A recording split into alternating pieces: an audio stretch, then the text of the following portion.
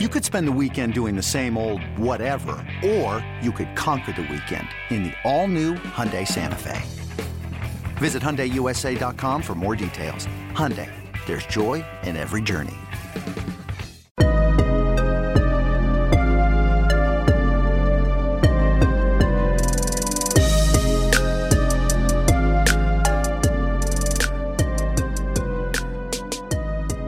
Aquí estamos con el Corte 4 Podcast. Recuerden seguirnos en Instagram y en Twitter @Corte4. También pueden buscar en corte4.com y pueden buscar este podcast en Spotify, entre otros lugares. Yo soy Cristian Fuentes y la sorpresa de este episodio es que no hay invitados.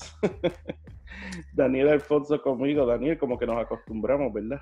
Sí, seguro, Cristian. A lo bueno todo el mundo se acostumbra, ¿no es cierto? Gracias por la invitación. Mira, el invitado soy yo hoy. Sí, invitado especial. Sí. Saludos a nuestros oyentes y bueno, vamos a conversar un poco sobre béisbol. Realmente nos acostumbramos a tener muchos invitados en los últimos tiempos y tendremos más seguramente durante esta rara temporada. Si podemos decirle así. Y por cierto, tomo este momento para agradecer a todos esos invitados que estuvieron con nosotros durante ese receso, como quien dice, y que sacarán de su tiempo para hablar con nosotros y hicieron episodios memorables. Para seguro, nosotros. Y que hablaran de nosotros sobre béisbol en una temporada, temporada baja. Eso es realmente muy bueno y lo agradecemos. Seguro que sí. Y pues estamos aquí para este episodio, como quien dice, calentando motores para lo que viene y lo que hemos visto en las pasadas semanas desde que comenzaron los campos de entrenamiento. Primero que todo, estamos viendo ya a los equipos haciendo, como quien dice, su propio sprint training. Eso es... no sabría exactamente cómo reaccionar porque todo esto es sin precedentes. Nosotros siempre hemos visto partidos entre escuadras, pero ahora ese es el sprint training, Daniel. Sí, aunque bueno, no se llama sprint training porque ya pasó primavera, pero claro. Se llama el summer camp, refiriéndose al verano, quiero decir. Pero sí, definitivamente, es que todo es nuevo. Y bueno, el entrenamiento de MLB no se escapa a ello. Ya te digo, yo extraño ir a los campos de entrenamiento como íbamos siempre. Uh-huh. Y ahora como a puertas cerradas pues no se puede, pero como tú dices, es algo nuevo para todos, es algo nuevo en el béisbol y en la vida.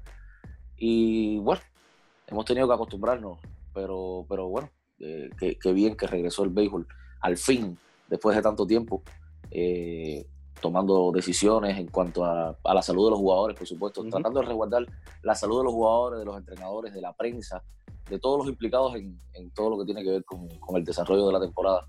Pero, pues bien, la próxima semana tendremos béisbol de Grandes Ligas. Y eso siempre es bueno. Sí, y estamos poco a poco...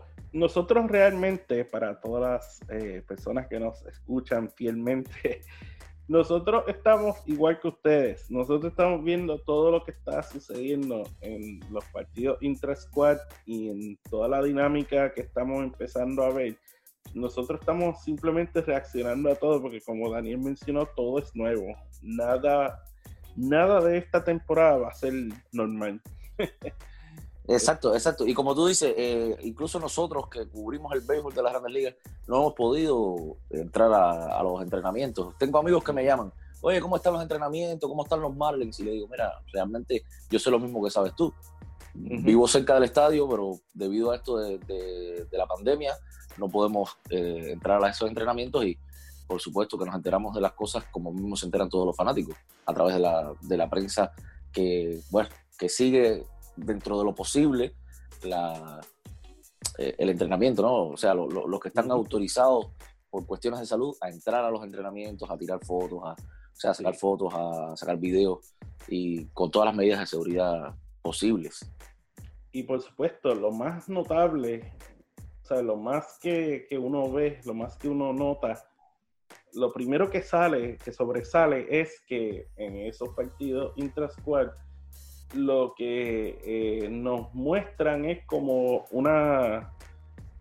un preview, una previa de lo que vamos a ver durante la temporada regular, y eso es los juegos sin fanáticos. Así que el sonido ambiental va a estar un poco limitado, pero sí nos presentan algunas cosas nuevas.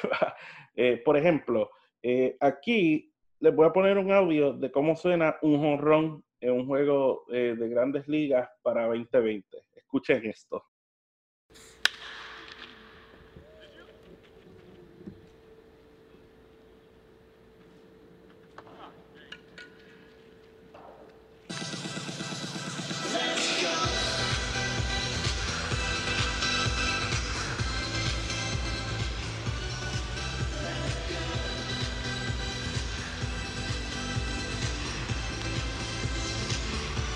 Ahí escucharon un jonrón que conectó Edwin Ríos de los Dodgers de Los Ángeles. Y Daniel, esos son los sonidos del béisbol para 2020. Teníamos que haber, ojalá hubiéramos tenido la posibilidad de tener el jonrón que conectó Luis Robert hace 2 o 3 días, que no sé, recuerdo que fue durante el fin de semana, que se cayó y sin embargo conectó jonrón. Así hacía un poquito más de sonido, ¿no? El audio, y estaba un poco como que triste, porque este audio, a pesar de que es un jonrón de Edwin Ríos, y enhorabuena, ¿no? Pero sí, me parece un poco triste para un fanático del béisbol escuchar estas cosas. O sea, mal escuchar, porque realmente es lo que se escucha es el sonido del bate y bueno, el sonido ambiente del estadio no tiene nada que ver a cómo era un jonrón durante los años anteriores a este raro año que nos vamos a enfrentar, a esta rara temporada a la que nos vamos a enfrentar a partir de la noche del 23 de julio. Eso pone como que en cierta perspectiva, ¿verdad? El sonido ambiental de la acción de juego, que entre miles y miles de personas uno puede apreciar el sonido del bate, y eso es, yo soy un fanático del sonido y la calidad de sonido, y cuando no hay fanaticada y tú escuchas cómo la pelota conecta con el bate en un jonrón, es sensacional. A mí me fascina.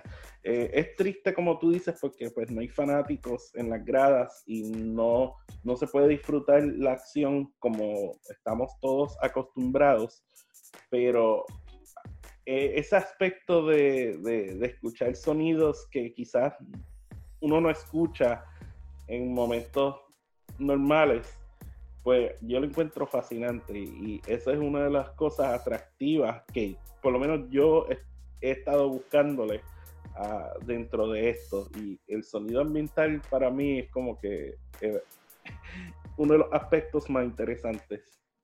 Tú sabes que me reí durante tu parlamento, ¿no? Porque dijiste que eras fanático, y te juro que pensé que ibas a decir que eras fanático de los Yankees. No, eres fanático del sonido. Eres fanático del sonido, además, sí. Seguro. Mira, ahora que hablas sobre el sonido, déjame... vamos a hacer un pequeño debate aquí que quiero traer contigo. Seguramente has visto cómo se desarrollan los partidos en la Liga Española de Fútbol y en otras ligas de Europa, luego de que regresaran post cuarentena, ¿no? Y con relación al sonido, ahora que mencionas que eres fanático al sonido, bueno, todos lo sabemos porque eres quien corre el podcast, pero bueno, nuestros oyentes quizás no lo sabían. ¿Qué crees que... O sea, mi pregunta es, ¿crees que en los juegos de Grandes Ligas se deberían usar sonido ambiente de público como si estuvieran en el estadio, como lo hacen en la Liga Española, por ejemplo? Y como se está conversando que lo van a hacer en la NBA cuando ellos reanuden la acción. Yo no me opongo totalmente, pero eso sería algo más bien para los jugadores, ¿verdad? Porque... Exacto, porque los jugadores están acostumbrados a ese ruido. Sí. O sea, ponte en los clips, en los spikes de los jugadores. Si no tienes ese sonido ambiente en el estadio, es como que, como dije al principio, es como que triste quizás. Digo triste por tratar de ilustrarlo lo mejor posible, pero es como que raro que estés en un estadio y que estés en un juego de temporada regular y que no haya esa bulla como decimos los cubanos, esa algarabía en el estadio. Yo creo que bueno, yo nunca he jugado pelota profesional y al paso que voy no creo que nunca la vaya a jugar, pero creo que debe ser un poco raro, ¿no? Bueno, no estás muy lejos porque si el club de los Dodgers pudo fusilar un corredor en segunda desde el jardín izquierdo, hay esperanza para ti todavía. Chico se ha hecho famoso Chico se ha hecho famoso en las redes últimamente, el club de los Dodgers. Hemos puesto un par de cosas en Corte 4. Sí, tiene tremendo brazo el muchacho, y estuve leyendo algo sobre la historia de Chico, y por eso lo han dejado jugar, porque el muchacho impresiona realmente. Lo han dejado jugar en el left field de los Dodgers. Quien no sepa de lo que estamos hablando, que vaya enseguida corriendo ahora mismo por T4 y que busque en los tweets del fin de semana o por ahí, que busque en Corte 4, que remueva las redes y va a encontrarse con el tiro a segunda del que menciona Cristian. Y algo nuevo que esta temporada tiene, y estamos un poco atrás en cuanto a esto, pero no habíamos tenido la oportunidad de hablar de esto, son las distintas reglas especiales que vienen con esto. Entiéndase los pools de los jugadores, que ahora cada equipo tiene 60 jugadores que pueden como que tener en un roster activo. El DH universal, que es la más que se ha hablado, reglas de entrada extra. ¿Qué te parece a ti esto, Daniel? Bueno, la verdad tengo sentimientos encontrados. No voy a abundar en todas las reglas porque, bueno, como tú dices, ya han salido las reglas, ya nuestros oyentes y los fanáticos del béisbol seguramente están al tanto. Pero me refiero a que, voy a decirte con relación a los sentimientos encontrados. Mira, el DH, siempre he dicho que me gusta ver a los lanzadores batear, especialmente porque trabajamos en Corte 4. En Corte 4 somos fanáticos de estar viendo estar buscando este tipo de cosas. Nos encantaba ver a Bartolo Colón dar el jonrón, siempre nos ha encantado. Sí. El único jonrón que Bartolo dio en Grandes Ligas, y así sucesivamente. Bumgarner dando jonrón en Opening Day, Kershaw dando hits, ese tipo de cosas siempre la he disfrutado. Por eso es que digo, tengo sentimientos encontrados con relación al DH, aunque reconozco que ha sido una discusión de muchos años y que, bueno, al final con una temporada de 60 partidos se va a hacer un experimento a ver si la Liga Nacional puede continuar con esto del DH y que sea algo para las dos ligas, con todo lo que eso conlleva. No voy a abundar en relación al DH porque todos los fanáticos del béisbol saben lo que eso conlleva. El lanzador no es un bateador, por decirlo de alguna manera, no es un bateador estable, un bateador como el bateador designado que se especializa en eso. Sí. Pero definitivamente a mí me gustaba ver a los lanzadores batear. Y era algo que, como decimos en mi país, lo que es parejo no es ventaja. Entonces era algo que era parejo para toda la liga, y cuando existían juegos interligas, pues el home club es el que pone la regla, ¿no? Si estás jugando en el partido, en el estadio del home club y es de la Liga Americana, pues había bateadores designados. Y así sucedía con la Serie Mundial. Por eso digo, lo que es parejo, pues no es ventaja. Era parejo para ambas ligas, incluso para ambas ligas era parejo. Pero bueno, en fin. Y para efectos de seguridad, a mí me gusta que hayan hecho ese ajuste. Quitarle un poco de presión a los lanzadores y que se enfoquen en eso, en lanzar. Por lo definitivamente menos con el DH universal ahora vamos a tener mejor picheo, digo yo. La hipótesis que sostengo es que tendremos mejor picheo. Vamos a ver. Pero es como todo. Tendremos mejor picheo, sí, pero vamos a tener bateadores designados, que significa que tendremos más bateo. a mí la regla especial que a mí me gusta, y yo llevo años levantando una antorcha sobre esto en lo personal, ¿verdad? Es la regla de las entradas extras.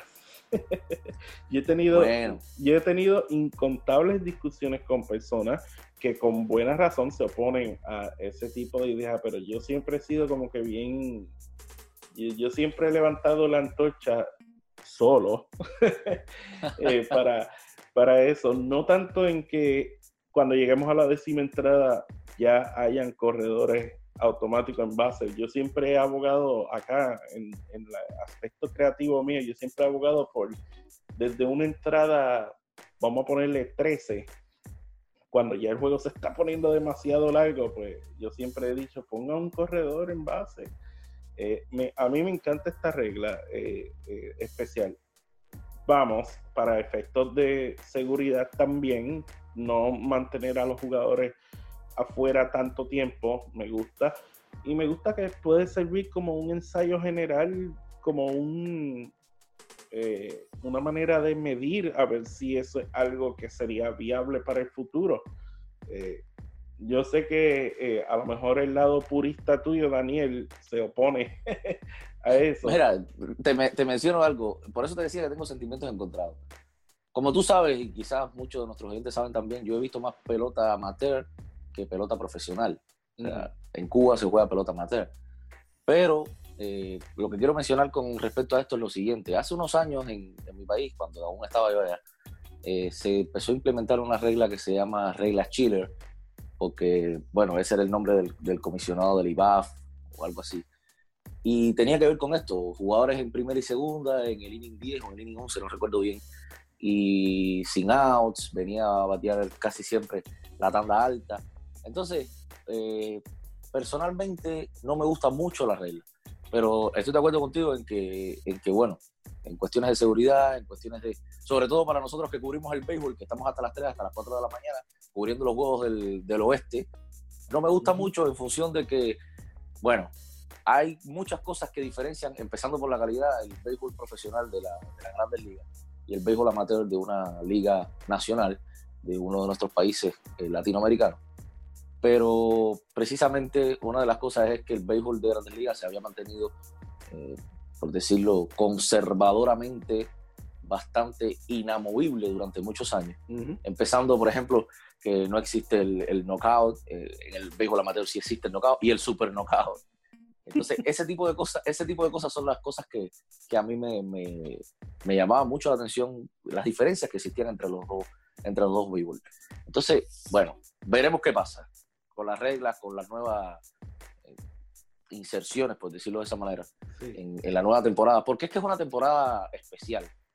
Digamos, no vamos a ponerle especial, no me gusta el adjetivo especial, porque especial es como algo bueno, algo, me suena como algo excelso.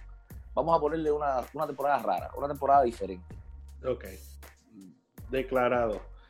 Bueno, consideren los motores calentados. Ya estamos a la ley de un poco más de una semana para Opening Day. Ya se acerca el 23 y tendremos béisbol que cuenta. Mira que, por cierto, ahora que lo mencionas, tendremos un Opening Day diferente. Tendremos Opening Night y tendremos Opening Day, para aquellos que no lo saben. O sea, tendremos 2 partidos el 23 en la noche y tendremos los demás partidos el 24. Por eso digo Opening Night primero y tendremos Opening Day al siguiente día. Por lo tanto, oficialmente estaremos empezando el 23 y Opening Day continuará el 24. Tendremos 2 días de Opening Day. Exactamente. Estamos ya locos porque eso llegue y antes de eso hablaremos un poco más sobre esa fecha. Así que, bueno, vamos a continuar con esto. Así que con esto terminamos este episodio express del Corte 4 podcast. Agradezco a Daniel por hablar un poco conmigo sobre el Summer Camp y lo que viene. Y con esto terminamos, así que hasta la próxima. Recuerden seguirnos en el Corte 4 Podcast. Yo soy Cristian Fuentes. Hasta la próxima. ¡Yahweh!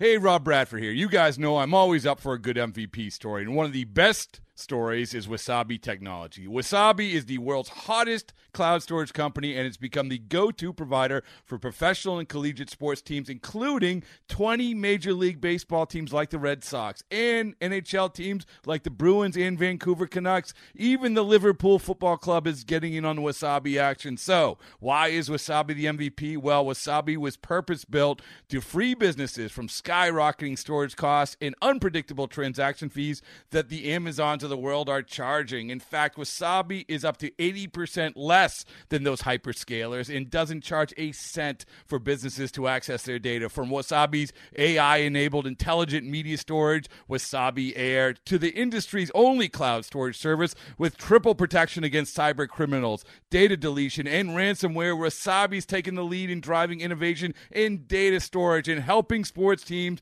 to unleash the power of their data. Wasabi, another Boston-based championship team.